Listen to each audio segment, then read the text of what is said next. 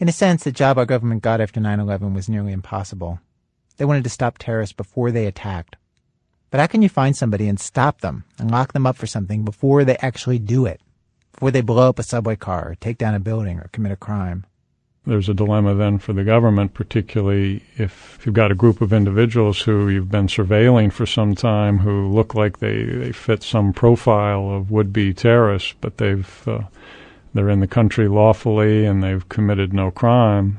On what basis do you take them off the street?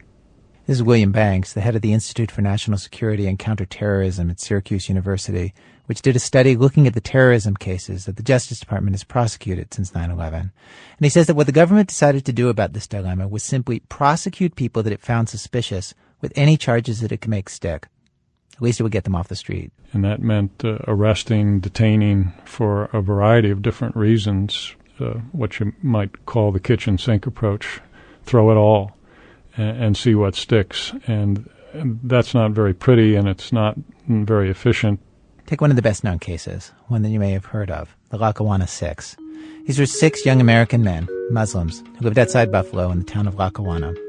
Back before September 11th, they went to Pakistan and Afghanistan for religious instruction.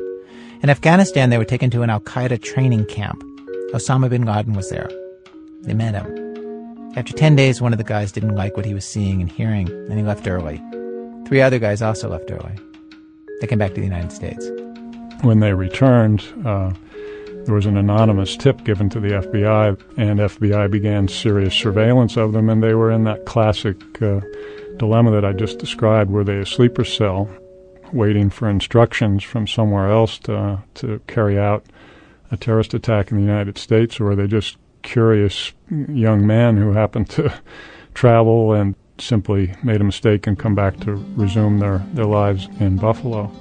Dozens of FBI agents had them on 24-hour surveillance, and they did nothing illegal. So eventually the authorities just couldn't wait any longer and hauled them in. Attending the terrorist camp was material support of terrorism and thus illegal by itself. The men pled guilty, got 8 to 10 years each.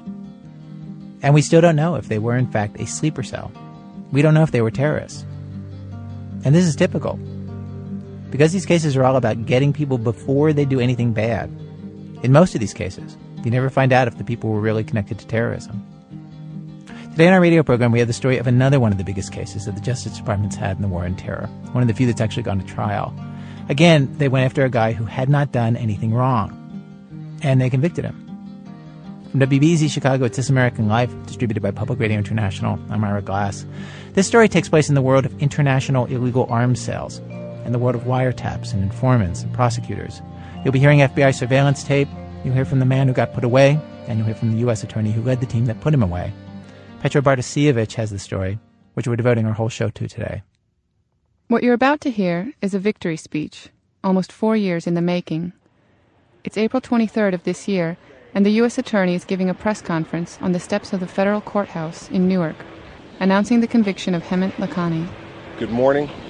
My name is Christopher Christie. I'm the United States Attorney for the District of New Jersey.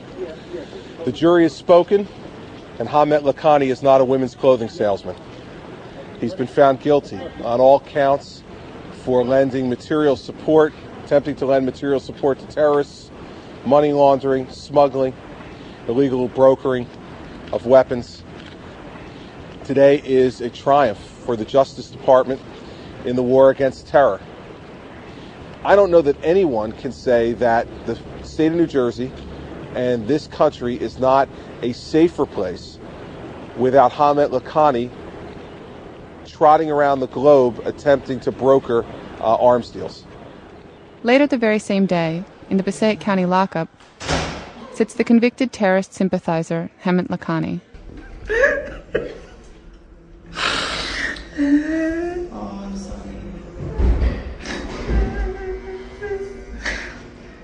Hemant Lakhani is a liar, a shameless braggart, a snob. He's amoral, selfish, and he's greedy. But the thing is, if you hear his story, it's hard to believe that on his own he would have ever succeeded in buying or delivering a missile to a terrorist group. In fact, he's an amazingly incompetent illegal arms trader. And it's not at all clear that the world or New Jersey are any safer with him off the streets. How is Mrs. Lakhani? She's okay. I'm going to talk to her later. That's me comforting him, telling him I'm sorry, that his wife is going to be okay. The truth is, I'm not sure I'm exactly sorry, and I don't really know if his wife is going to be okay. But when an old man is sitting next to you crying like that, reminiscing about their life together, what else are you going to say? By putting me away for 100 years, or 5 years, or 50 years, what do you think they will achieve? Do you think that terrorism is going to stop? I have nothing to do with terrorism. I'm not Muslim. I'm not a part of the Al-Qaeda or Hamas or anything. And what have I got against America? What have I got against America? Why? Hemant Lakhani is 70 years old. He's Indian, but he's a British citizen who lived in London for decades.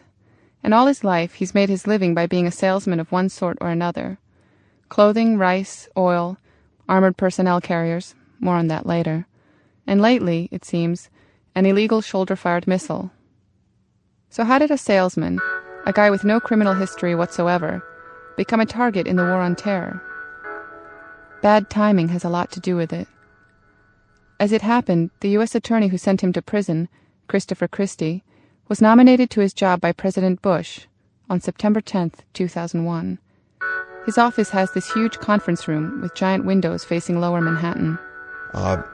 We're sitting in my conference room during this interview. You look out those windows.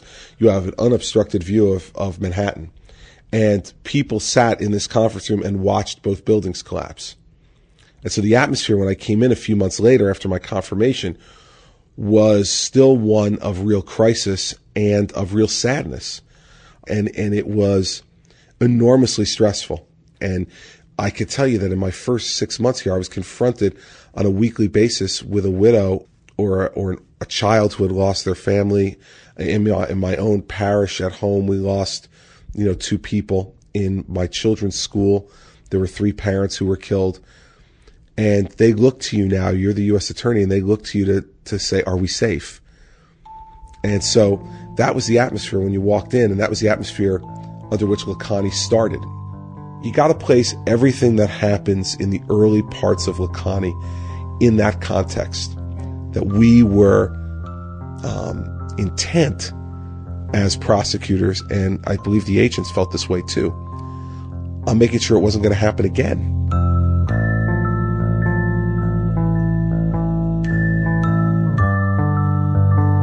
We clearly now had a brand new mandate from the President and the Attorney General, and the mandate was prevent a terrorist attack, not solve it after it happens, but prevent it. And I don't think people still understand what a sea change that was for federal law enforcement in this country. So it's understandable that Christie's interest was piqued when he heard a report from an informant about Hemant Lakhani, his very first week on the job. It was in a normal weekly terrorism briefing on the fact that we had this informant who was telling us that there was someone who approached him regarding his willingness to broker missile sales.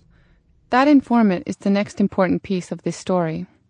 To explain his part in it, we actually have to go back a couple decades, to Lahore, Pakistan, to an American Drug Enforcement Administration agent named Charles Lee. Lee was a former seminarian who, sitting on the toilet one day at school, happened to pick up a Reader's Digest and open it to a New York cop story called Merchants of Heroin. He was so taken with the story that he quit the seminary the very next day and became a federal agent. He ended up stationed in Lahore. One day, a contact brought this guy to his office, named Habib, who said he wanted to work for the U.S. government on drug cases. He talked about some people that we were quite interested in. I asked him about a particular individual up in Northwest Frontier that we'd had no success with. I mean, he was wanted in, I believe, at least 2 or 3 judicial districts. And he was already indicted. All we needed to do was get him out. But you couldn't even get the Army to go after these people up there. So Habib said that he could get this person out. I thought, well, nothing could be a better acid test than to try that with Habib to begin with, because if he could do that, he must be able to do, just about anything. And here Habib comes along and in no time flat delivered this guy right out. Kaboom, we had him, and well, it made a believer out of all of us. This guy obviously could do it. So that started it. And of course everybody loved Habib then.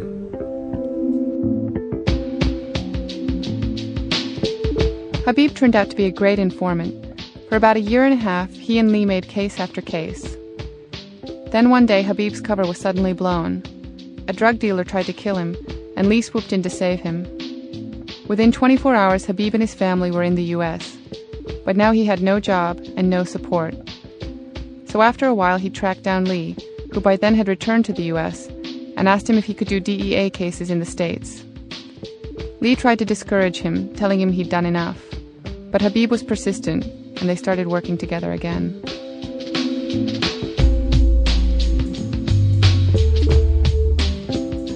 But Lee says Habib wasn't on top of his game, because he wasn't on his native turf and because he was just plain burned out. And that came to light during one investigation where Habib tried to incriminate a guy who, in Lee's words, was not a doper, period. Lee couldn't figure out what Habib's motive was for setting the guy up. When that happens, it calls into question this guy's abilities and his veracity, and I mean, it calls everything into question. Asking him about it, he didn't have the answers. And when you don't have the answers in this game, it's good night. So rather than be, trying to second guess a bunch of that, you just close this guy out. That's the end of him. Unreliable. So Lee dropped Habib and fell out of touch with him, until one day he showed up at his house, broke and once again pleading for Lee's help. By this time Lee had retired. Still, he felt guilty for abandoning Habib, who had risked his life for the government and who he considered a friend. So he went ahead and introduced him to the FBI. He figured Habib might be tapped out on drug cases, but maybe he could do some other kinds of informing, like in terrorism investigations. And at the same time, Lee started a rice importing business with him. He thought it would help get Habib on his feet, permanently. But pretty soon he found out Habib had ripped him off. He'd sold the same shipment twice, and Lee had to make good on $25,000 he'd stolen from a customer. And then he found out Habib had ripped other people off too, had threatened people, said he could get people killed. Lee was floored. He cut off Habib completely. He also typed up a 9-page letter about what he learned and delivered it to Habib's FBI handler. If you find out about it, it's like, you better end your relationship with him. It's really at that point not even a judgment call. He never heard back from the FBI, but the FBI did in fact deactivate Habib sometime after Lee sent his letter. And then, after 9/11, Habib's experience and language skills suddenly made him a hot property, and different FBI bureaus were fighting over him. He ended up in the Newark Bureau, which is also the jurisdiction of U.S. Attorney Chris Christie. It's Habib who first spotted Hemant Lakhani and brought him to the attention of the FBI. When Lee heard about the case, he was stunned that the FBI was talking to Habib at all. I was surprised. I don't know. It went through my mind, I wonder how they could justify doing that. I wondered if it was a legit case. I'm sure these terrorism cases are exceedingly difficult to make and exceedingly difficult to break into, and that therein lies the temptation to, reactivate a guy like Habib. Maybe they took him out and dusted him off and put him back to work.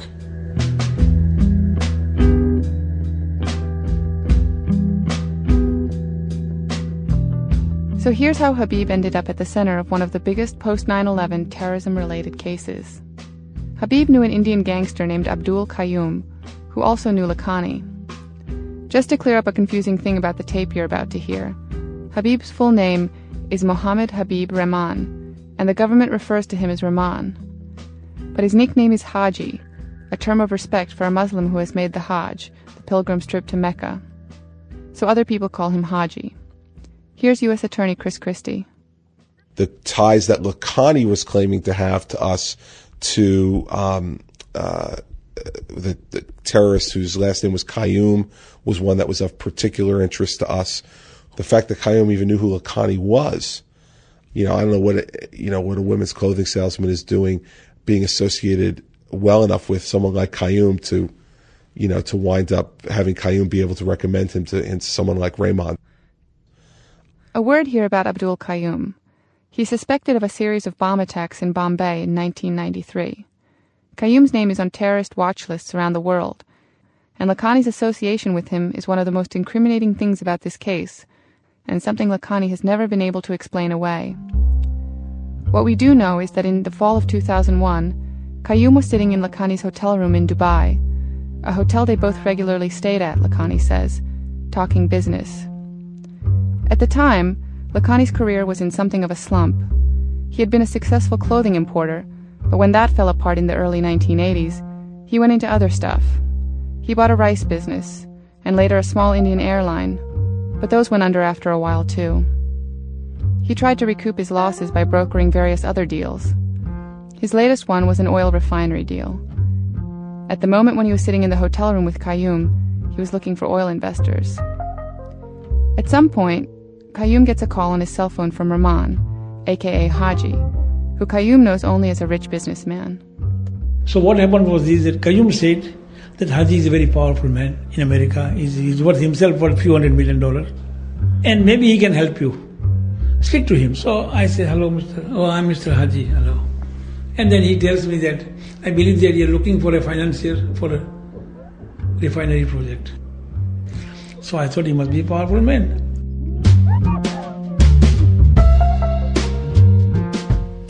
Of course, he was nothing of the sort. At this point, Rahman was making his living as an FBI informant and had actually racked up a string of unpaid debts. But Lakhani knew none of this. So Rahman starts to feel Lakhani out to see if he could be of interest to the FBI. He calls him over several months. Henry Klingeman, Lakhani's defense attorney, says at this point the informant saw Lakhani as his meal ticket. Meal ticket, dupe, patsy. Raymond is everything Lakhani's not. He's smart. He's savvy. When Rahman reports back to the FBI, the information looks incredibly promising. He describes Lakhani as a major weapons trafficker to terrorist groups in at least 5 countries. Again, Henry Klingeman. I'm looking at a set of handwritten notes prepared by the FBI agent who handled the informant. The notes are dated December 19th, 2001, and they include his summary of what the informant said to him about Lakhani. Specifically, Lakhani was a main weapons trafficker tied to Pakistani Indian criminals, Sri Lankan terrorists, Nepal and United Arab Emirates terrorists, that Lakhani is a broker of crude oil from Iraq, and again, this was during the time of the embargo. Saddam Hussein was still in power, and Iraqi oil was embargoed. That Lakhani was supplying weapons to the Mujahideen, the holy warriors in Kashmir, that he was best friends with the Ukrainian prime minister, whoever, no name given, and that he was worth $300 to $400 million, meaning Lakhani.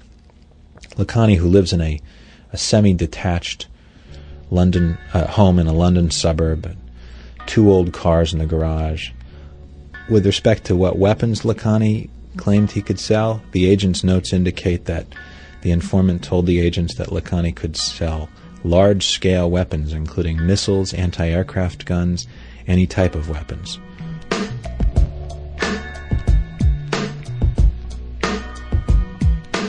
On January 17, 2002, Lakhani and Rahman finally meet for the first time in Newark. Now the investigation kicks into gear. The government surveillance tapes are rolling. They show grainy black and white images of Lakhani sitting across a large table from Rahman. They're in a room at the Gateway Hilton overlooking Newark Airport. And clearly, Rahman is now trying to initiate a deal with Lakhani. And just as clearly, Lakhani is eager to oblige. The 2 men speak in Urdu and Hindi, and the translation sounds sort of like English language instructional videos. Rahman's translator is the first voice you'll hear. Actually, the main thing is... You mean the guns for fighting? Yes, the guns and the anti-aircraft guns. Yes, they're available. Do you have something latest missiles, something sinister, just like Stinger, with an effective range of at least 15,000 feet? Yes, available. Give me the details about that one. The main thing is the anti-aircraft gun. Yes, the anti-aircraft gun and anything else you think is important. Ammo? And ammo, I can give you whatever you want. Anything you ask for. Every gun and everything. As much as you want. Do these people also have submarines? Yes, they're expert in this. Good. I mean, this is a guy who promised to sell submarines to the informant if the informant wanted them. I mean, that's the kind of thing that ought to make an FBI agent listening to the conversation just take his headphones off and shake his head. Why are we doing this? This guy's promising to sell submarines. It's preposterous. I mean, the one thing he didn't offer was an aircraft carrier or a space shuttle, but if you'd asked him for one, I'm sure he could tell you that Lakhani could get you both.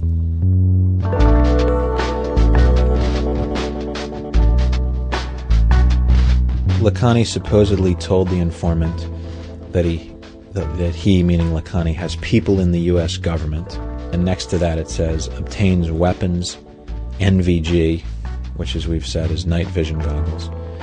So the obvious implication is that Lakhani has contacts within our own government from whom he obtains weapons, including night vision goggles. And also get me order for night vision goggles. What is that? That's something for seeing at night.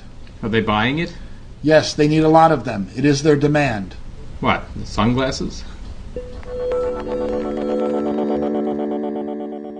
And it's just evident that he has no idea what this guy is talking about. And they had a similar conversation about plutonium.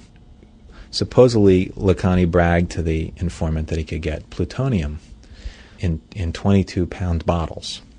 Now, how he came up with that increment, one can only imagine, but in any event, the informant mentions PLU-135, which is plutonium, and again, Lakhani betrays an absolute ignorance about what this guy is talking about.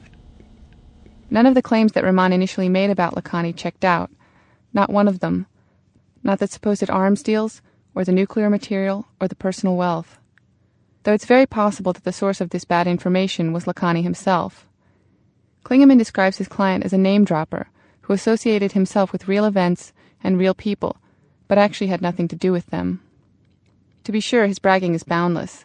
Here's a small sample, taken, mind you, from just one conversation.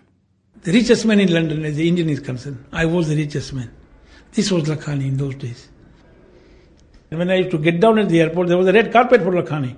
Red carpet, nothing, not blue or green. A red carpet was given to me. Why? Because I was the most important man. I became very friendly with the royal family, and it's a fact. And they used to love me. Mark Rees is an old trader, you know that. I know him very well. Believe me. He claimed to have lunched with Tony Blair at 10 Downing Street, said he knew Libyan dictator Muammar Gaddafi, former Pakistani Prime Minister Benazir Bhutto, the Prime Minister of Sri Lanka, the President of Congo. When I first visited him in prison, I asked if he really knew all these people. He told me, "You want to meet Tony Blair? Give me 48 hours and he'll be in your house."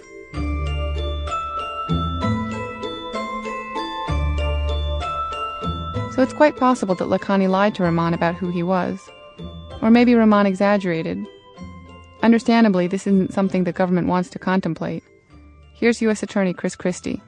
Did you ever feel at any point in the investigation that he oversold Lakhani even a little bit on some of those things that didn't seem to pan out, like his $300 to $400 million net worth, that he was a major arms trafficker in numerous countries? You know, listen, I'm not going to sit around and second guess it. You know, what was done, and I think ultimately the jury decided that question. For Christie, it was enough that Lakhani knew Qayyum, and that he had done at least one arms deal before he met the informant. That was enough experience in the arms trade to be suspicious. Like if you came to me today, Petra, and said to me, "Chris, give me a brochure on the, on the Stinger missile, and see if you could fax it to me, just, because I'm doing this program, and if you could get it for me," I wouldn't know the first place to start. Where do I get a brochure on a Stinger missile or on an Igla missile? I would have no idea where to start. I don't know if you'd have an idea of where to start. Lakhani knew. Actually, if you Google the word stinger, missile, and brochure, you can find a Stinger sales brochure in a few seconds. And the one arms deal the government knew Lakhani was part of went like this. As an assistant to another broker, Lakhani had helped arrange the sale of some armored personnel carriers to Angola for use by the president of Angola.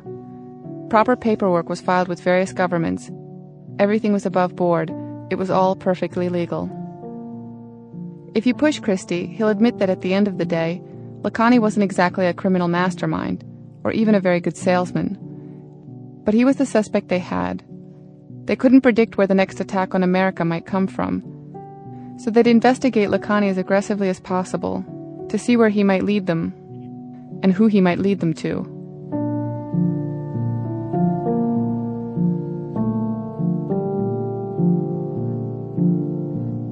So they begin to ratchet up the case. The informant Rahman tells Lakhani he wants to order 200 missiles. But first Lakhani has to prove he can deliver. He needs to get just one, a sample, and he needs to ship it to Newark. There's talk of hundreds of thousands in profits and a $500,000 bonus. Then Rahman tells Lakhani that he represents a Somali terrorist group called the Ogaden Liberation Front, a real organization, by the way, but not a terrorist one. And at a certain point, well into the deal, Rahman tells him the group wants to start jihad in America, and throws in a reference to Al-Qaeda for good measure. Lakhani, usually talkative on any subject, seems to have no reaction to this news. "Boss, you have no idea how much money there is in this business," Rahman says. If you ask Lakhani why he did it, he can't really explain. He says it wasn't ideological or political, and he claims he didn't need the money. The best answer he came up with when my producer Sarah Koenig and I interviewed him was, well, voodoo. And a lot of long-distance phone calls. By the second meeting, you had already agreed to try to get this stuff for him. Why did you do that? Well, I told you it's a mistake. It's to say it's a mistake is like, it seems to be understating the activity. I mean, it's more than a mistake. It's a serious decision to enter into something that's potentially... He was entrapping me. It's a legitimate question. Why... There's a guy who you have some doubts about. He's asking you for things that you know are illegal, basically. You have other priorities with your oil deal. You're trying to get financing. Why do you bother to go forward with this guy? Well, it happened. He induced me. You can call it inducing. He induced me. That's all I can tell you. I have no other reply. What does that mean exactly to you, though? How did he get to you? How you are very worldly. You know many people. You've done these deals before. How is it that he is able to convince you? Well, he induced me. That's all I can tell you. He induced me. Nothing more. I say I was not greedy. I was not looking for extra money or big money or small money, because money is no object in my life. But he induced me. Somehow he made me some kind of a magic on me, and I could not say no, or whatever happened, I don't know. And he used to bother me like nobody's business. He will bother me 10 times a day. Sometimes I can show you the transcript. Call number 1, call number 2, call number 3, call number 4, call number 5. 5 past 10, 5:11, 5:20. 300 telephone calls he has made. What about this? What about that? He just annoyed you into it? Not annoyed, but he would not leave me alone. Well, did you ever get suspicious that he was so persistent? Yes. Did you want him to like you? Well, I don't think anybody who dislikes me in my life. Nobody has disliked me.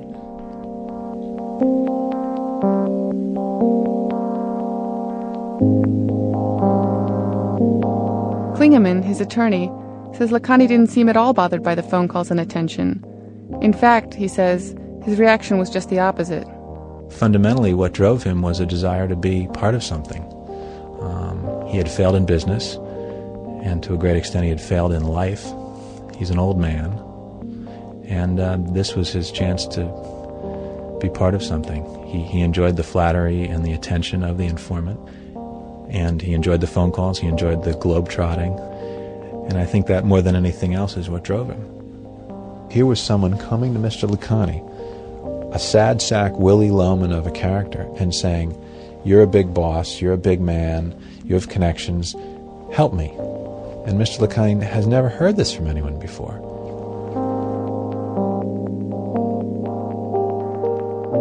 But was Lakhani just a sad sack? It's true, a lot of the business deals Lakhani bragged about seemed like complete fabrications. But some of them were real.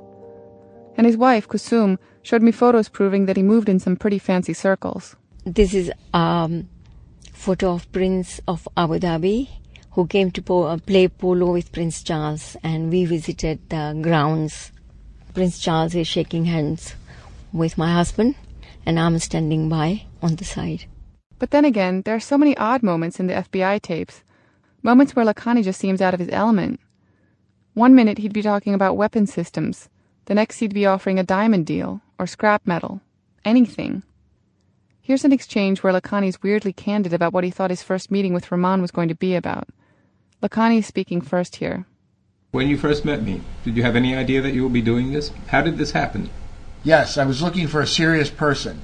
After meeting with you, I felt that this could also be done. Okay, to be honest, my idea was this. You told me there are so many Mexican people and they eat a lot of mangoes. You remember the mangoes from India? It was my idea to import mangoes from India. I'm telling the truth. Mangoes. And then, without missing a beat, Lakhani goes right back to discussing weapons. Then there's this exchange about Indian sweets. To me, he seems like an insecure man here, desperate to please. Again, Lakhani speaks first, and he mentions Kusum, his wife. Eat the sweets I brought for you. They're very high class. Try this one. Wow. Is it your favorite one? Yes, I like it very much. Yes, it is Balu Shahi. This is my favorite. Kusum told me that you would like it. Yes, I like it most. Believe me, Kusum said you would like Balu Shahi. Yes. She was saying this sweet is very good. Even I did not know it. Really, it is very delicious. Kusum was saying so. I will call her right now and tell her that you like Balu Shahi. Haha, that's what I told you. So she was right. Will you eat some? Yes, definitely. Kusum was saying you will like it. Is it true? Yes. Oh, this is very tasty.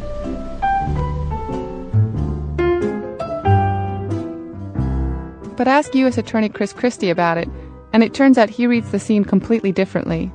I absolutely agree with your description of him in that way, but I take something completely different from it. I don't think that he's this inane guy, which is what I'm getting from you. Thinking like this inane idiot is sitting there talking about the sweets he got, and why doesn't he get to the missile deal already? But the fact of the matter is, Lakhani's trying to be a nice guy, a good guy. He's trying to get on this guy's good side no matter what he has to do it, because he wants to make the deal.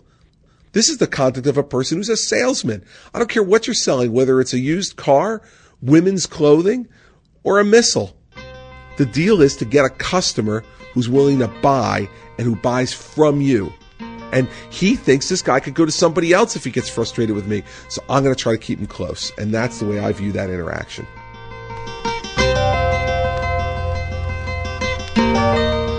Coming up, in the words of the old saying, keep your friends close. Keep your shoulder-fired surface-to-air missile closer. Our story about Hemant Lakhani continues in a minute from Chicago Public Radio and Public Radio International when our program continues.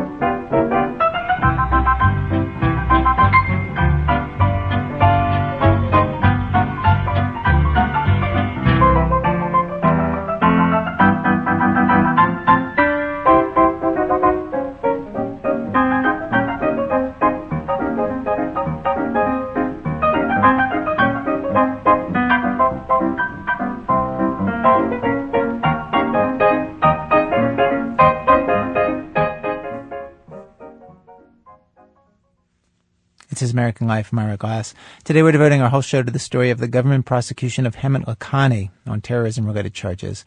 For nearly 2 years, Lakhani spoke with government informant Mohammed Habib Rahman. Again, here's Petra Bartosievich. It did seem Lakhani would say anything to please Rahman. Whatever item Rahman requested, anti-aircraft weapons, landmines, radioactive suitcase bombs, his answer was always the same. It is available. Here's Lakhani in the second meeting, promising to get Rahman Russian-made Igla missiles, the surface-to-air shoulder-fired kind. How many do you want? About 200. It will be done. It will be arranged immediately. I will go there on Sunday. The delivery will be ready on Monday. He says this on April 25th, 2002, that he'll deliver on Monday. But the truth is, Lakhani can't deliver on Monday, and he can't deliver for the next year. Lakhani's problem isn't just that he can't deliver the missile, it's that he can't actually acquire one. So even though he's promising Rahman the deal is nearly done, in fact there is no deal. Month after month after month, he puts Rahman off, and Rahman, understandably, is getting impatient. Here's Lakhani's attorney, Henry Klingeman, again. In terms of the chronology, between January 2002 and August of 2003, there's a pattern. And there's no point in going conversation by conversation because the conversations are all the same. The informant says, what's happening? Lakhani says the deal is done. The informant says, well, where's the missile? Lakhani says, I'll be here any day. And the missile never shows up, and the informant calls back 2 days later and says, well, what's happening? Lakhani says the deal is done. The informant says, well, where's the missile? Lakhani says, I'll be here any day. And that just goes on and on and on.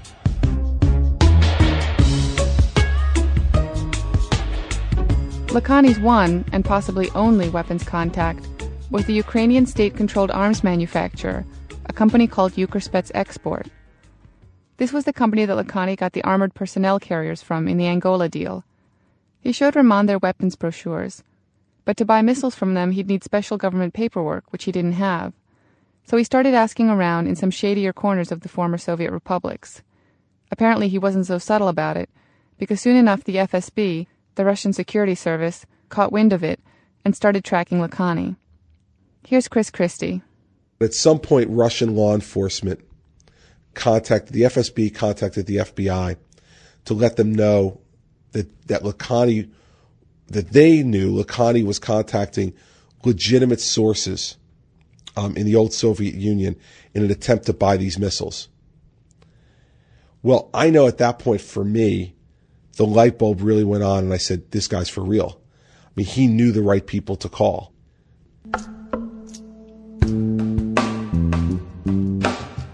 Still, Lakhani couldn't seem to get one. Months passed. The U.S. government had given Lakhani a buyer, but they were getting tired of waiting for him to drum up a seller. If only he'd find a missile, their case could be done. So they get him a missile.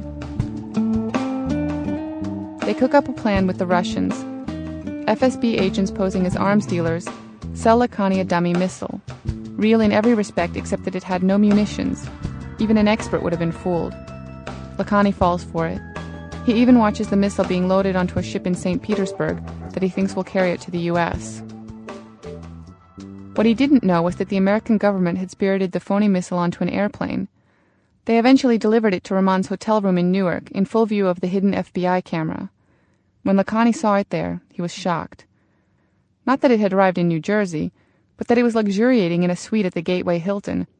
What were you expecting when you went to the hotel? I was expecting to discuss everything, that's all. I never thought that the missile would be sitting on the sofa. Yeah, that's why I said, that's it, I see the box lying exactly in the middle of the sofa, the big one. Not the two-side one, but the middle one. I said, he is a guest of you, and I'm surprised. I told him, how did he come? He said, Lakhani, I told you, in America you can smuggle anything. So I said, you are a very powerful man, Mr. Haji. That's what I told him. And then he wanted to open it. I said, no, don't open because I'm scared because I don't know how to even open, which is right side or wrong side. I don't know nothing about it. Here's the video of that moment. Lakhani speaks first. That is so wonderful. Allah fulfilled your wish. The stuff arrived here. What a big thing. Please sit down. This box, how it arrived here? Yes, it is here. Boss, what did I tell you? I told you that you can smuggle anything into America. Didn't I tell you? Yes, the same box. That's right, the same box. Yes, I raise my hands. I can't believe what we have done. Realizing the deal is almost finished, Lakhani becomes so delighted, he leans over the box holding the missile, puts both his hands over his head, and shakes them around as if he's trying to amuse a newborn baby. A few things seem clear here. First of all, he doesn't know the first thing about how this missile works, not even which end is the shooting end. And it seems obvious he's never done anything like this before. He makes a few illegal weapons sale faux pas even your mother wouldn't make. Earlier in the deal, he'd offered to pay for the missile with a personal check. Later, he handwrote an IOU for it to a Russian agent using his full name, Hemant Lakhani. But here's my favorite. Rahman is first here.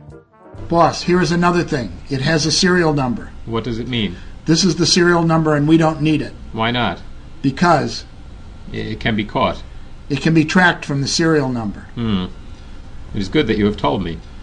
Look here, I have removed it. So you don't need it? Right.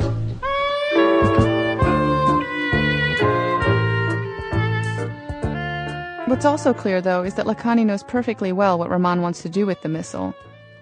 They've pulled the curtain back from the hotel window and are holding up the missile as they survey the airplanes parked on the tarmac at Newark Airport. Boss, from here, if 4, 5, or 6 planes fall, what will happen? They will be badly shaken. What will happen to their economy? If it happens 10 or 15 places simultaneously at the same time. You mean different airports at the same time? The same time is very important. They will think the war has started. So he's putting on my shoulder and he said, look, now from here you can see this airport and we can shoot. Advise me how many airports. I said, look, I only know JFK, that's all. I don't know, I've never traveled in America, within America. So I can't tell you anything. He said, no, 10 airports. And what is the best time? I said the best time means the busiest time is either Monday or Friday. That's all I told him, which is the busiest time, not the best time, busiest time. To do what? To shoot. Say Sunday morning at 10 o'clock. Like Sunday morning. In the morning around 10 or 10:15 or 10:20 when all are still sleeping or whatever. What is the busiest day for flights? Monday. Monday? Yes, Monday or Friday. You got a missile on your shoulder, or he does, I don't know. He does, okay. And you're looking at airplanes, and he's saying, when's the busiest time? And he's talking clearly about shooting down a commercial airplane. Who started this? September 17th, he said that I am buying this for the purpose of shooting civil airlines. What did you think of this purpose? Did you think that was a good idea? Not at all. Well, I thought he was joking.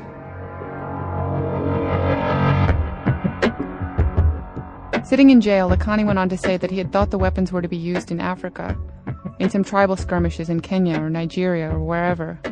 But even his own lawyer told us he didn't buy that one. The tape of this last meeting on August 12, 2003, just peters out. That's because at a certain point, Rahman leaves the room, and 6 federal agents come in and arrest Lakhani. Once he understands the meetings are on tape, he pretty much confesses, saying something like, "I'm sorry. You know everything." But even then, Lakhani still didn't quite comprehend what was happening. Kusum told me when she visited her husband in jail right after his arrest, he asked her where everyone else was, why Rahman wasn't sharing a cell with him. And that's when she told him, "There is no one else. You're it." She said Lakhani was dumbfounded. He'd bought a fake missile from a fake arms dealer and delivered it to a fake terrorist. Every part of the crime had been supplied to him by the U.S. government.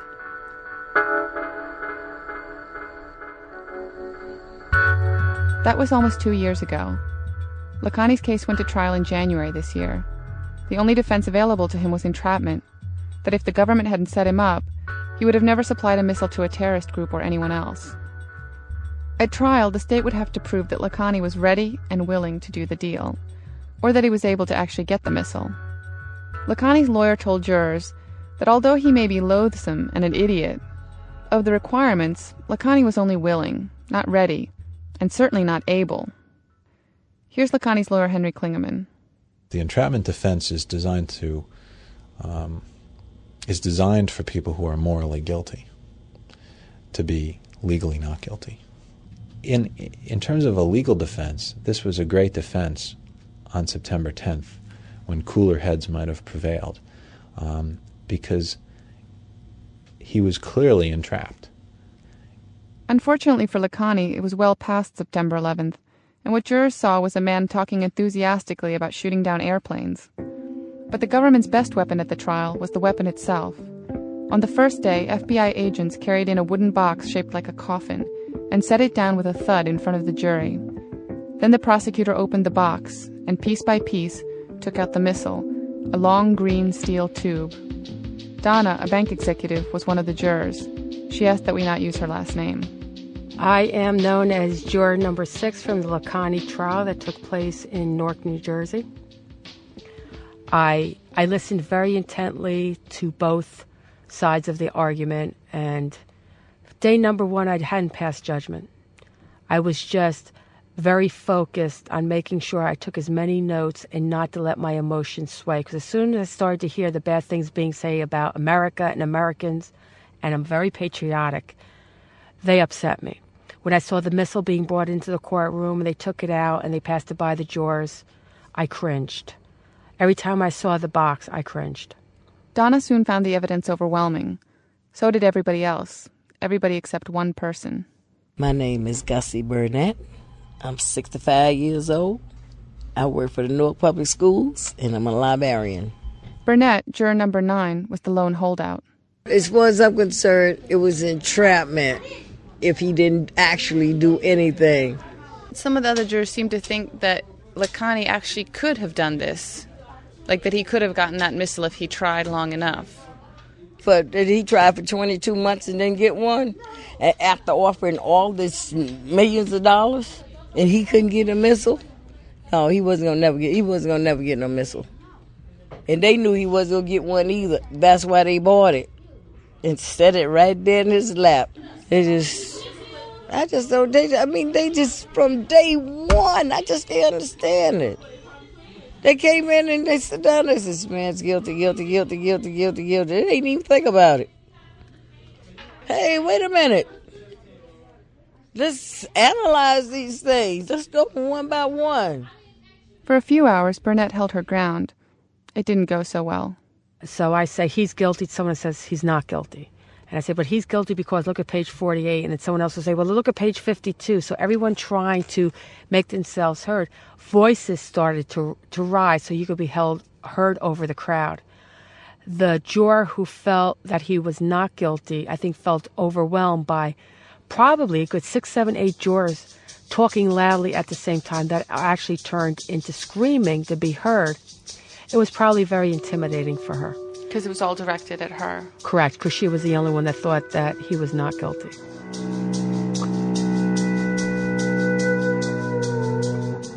Pretty soon, Burnett changed her vote. Now, this is how that happened. I just closed on the house in Virginia, and everybody in the jury room knew it because the court was closed down on April 25th, so I could go close on the house. So when we came back, I think we started deliberating on a Wednesday. And when we got to one count, I said the man not guilty. Now, ain't nobody going to change my mind. And the jury foreman said if I didn't go along with them, I wouldn't see the inside of my house until this December. So I said, oh, what the hell? He don't mean nothing to me. He's the man guilty. But I know it was wrong. It wasn't right for to do that man like that. It wasn't right. But it's over now. Are you saying you regret your decision to find him guilty? Oh, no. Yeah, I really do. Because as far as I'm concerned, the man was entrapped. I should have held out.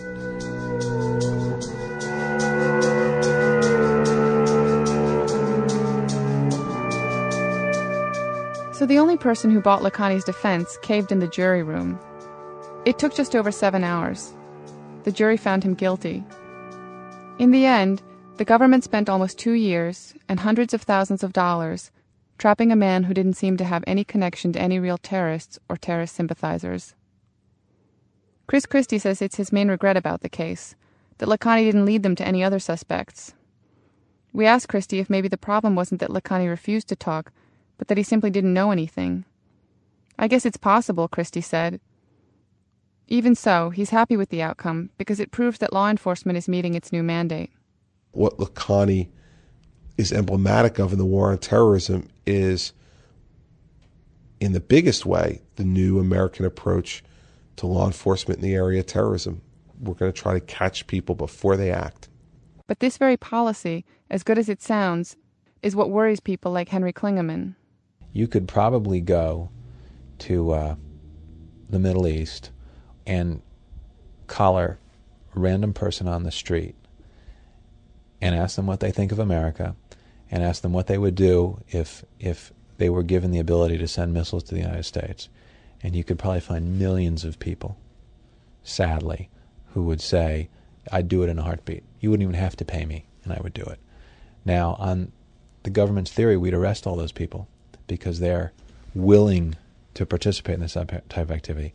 And we'd say, well, we stopped them before they were able to actually do it.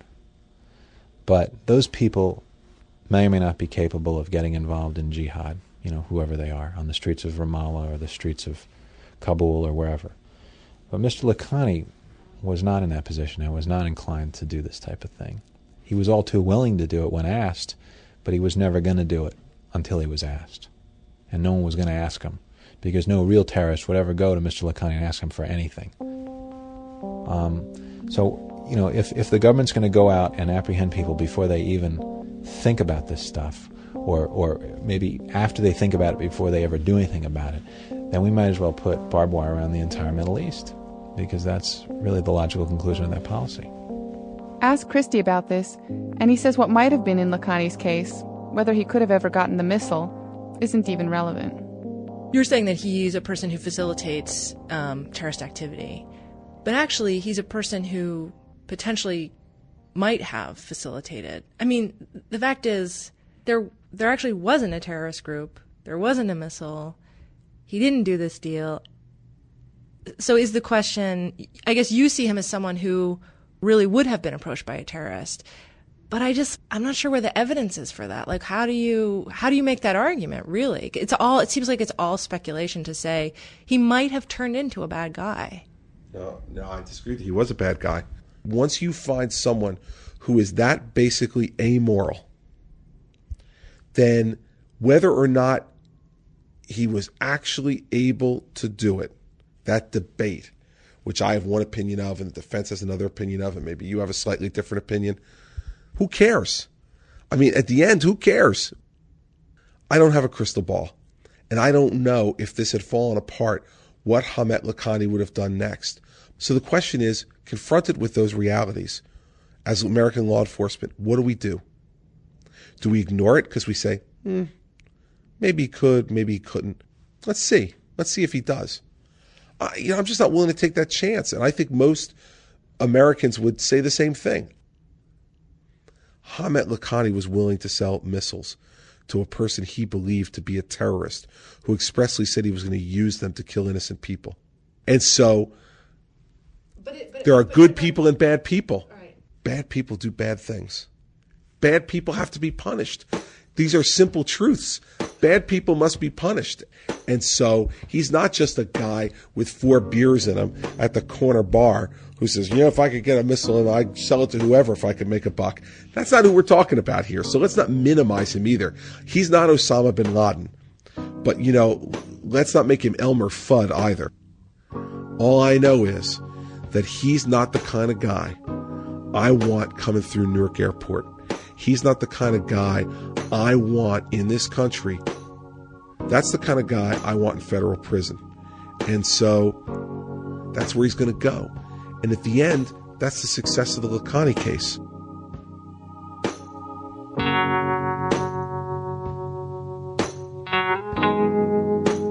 In Washington, the Lakhani case is seen as one of the most successful prosecutions in the War on Terror. It was one of 3 cases the Justice Department cited in testimony before Congress when the Patriot Act came up for renewal, as an example of proactive, preemptive prosecution, which is basically designed to catch terrorists and the people who give them money and help before they actually do anything. Here's then U.S. Attorney General John Ashcroft giving a talk at the American Enterprise Institute a week after Lakhani's arrest. The title of his speech was Securing Our Liberty, How America is Winning the War on Terror. Hemant Lakhani is an alleged arms dealer in Great Britain who is charged with attempting to sell shoulder-fired missiles to terrorists for use against American targets.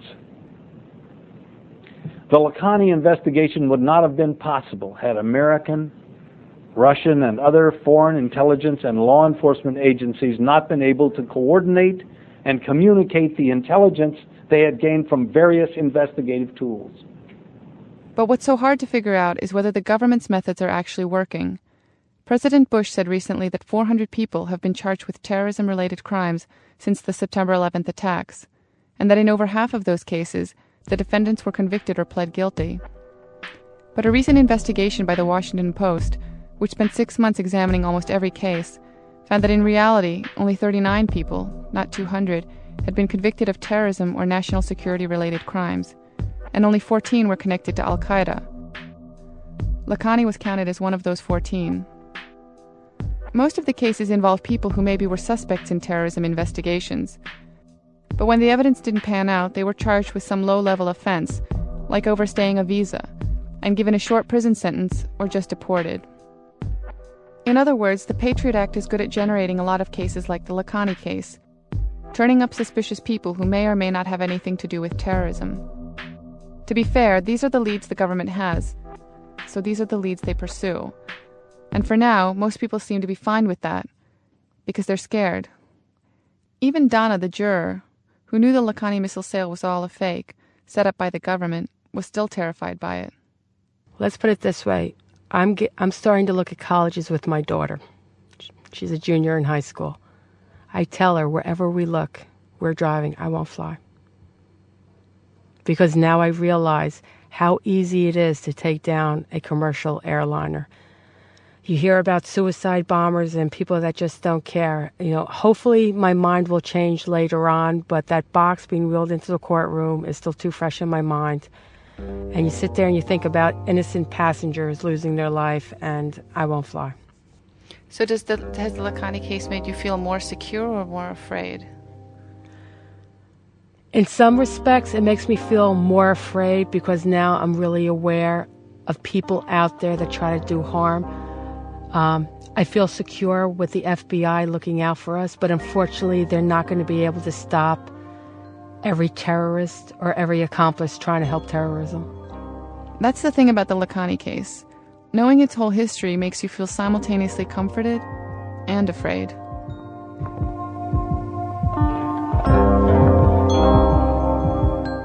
Hemant Lakhani will be sentenced this summer. He's 70. There's a good chance he'll spend the rest of his life in prison.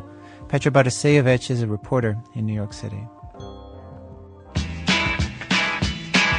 Salesman, where you gonna go sell all of your goods today? You always wear a smile, even though you gotta walk 10 miles.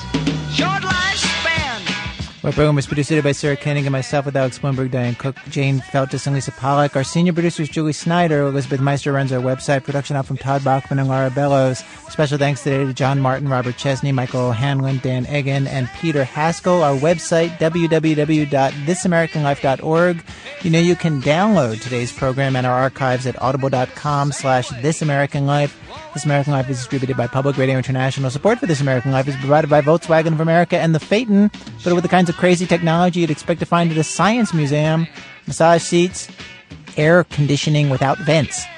It's enough to boggle the mind. Well, unboggle at VW.com. WBEZ management oversight for our program by Mr. Tori Malatia, who usually calls me by one of these names. Meal Ticket, Dupe, Patsy. I'm Ira Glass. Back next week with more stories of This American Life. Salesman, where you gonna go sell all of your goods today? Yup, salesman, gonna walk along the street. PRI, Public Radio International.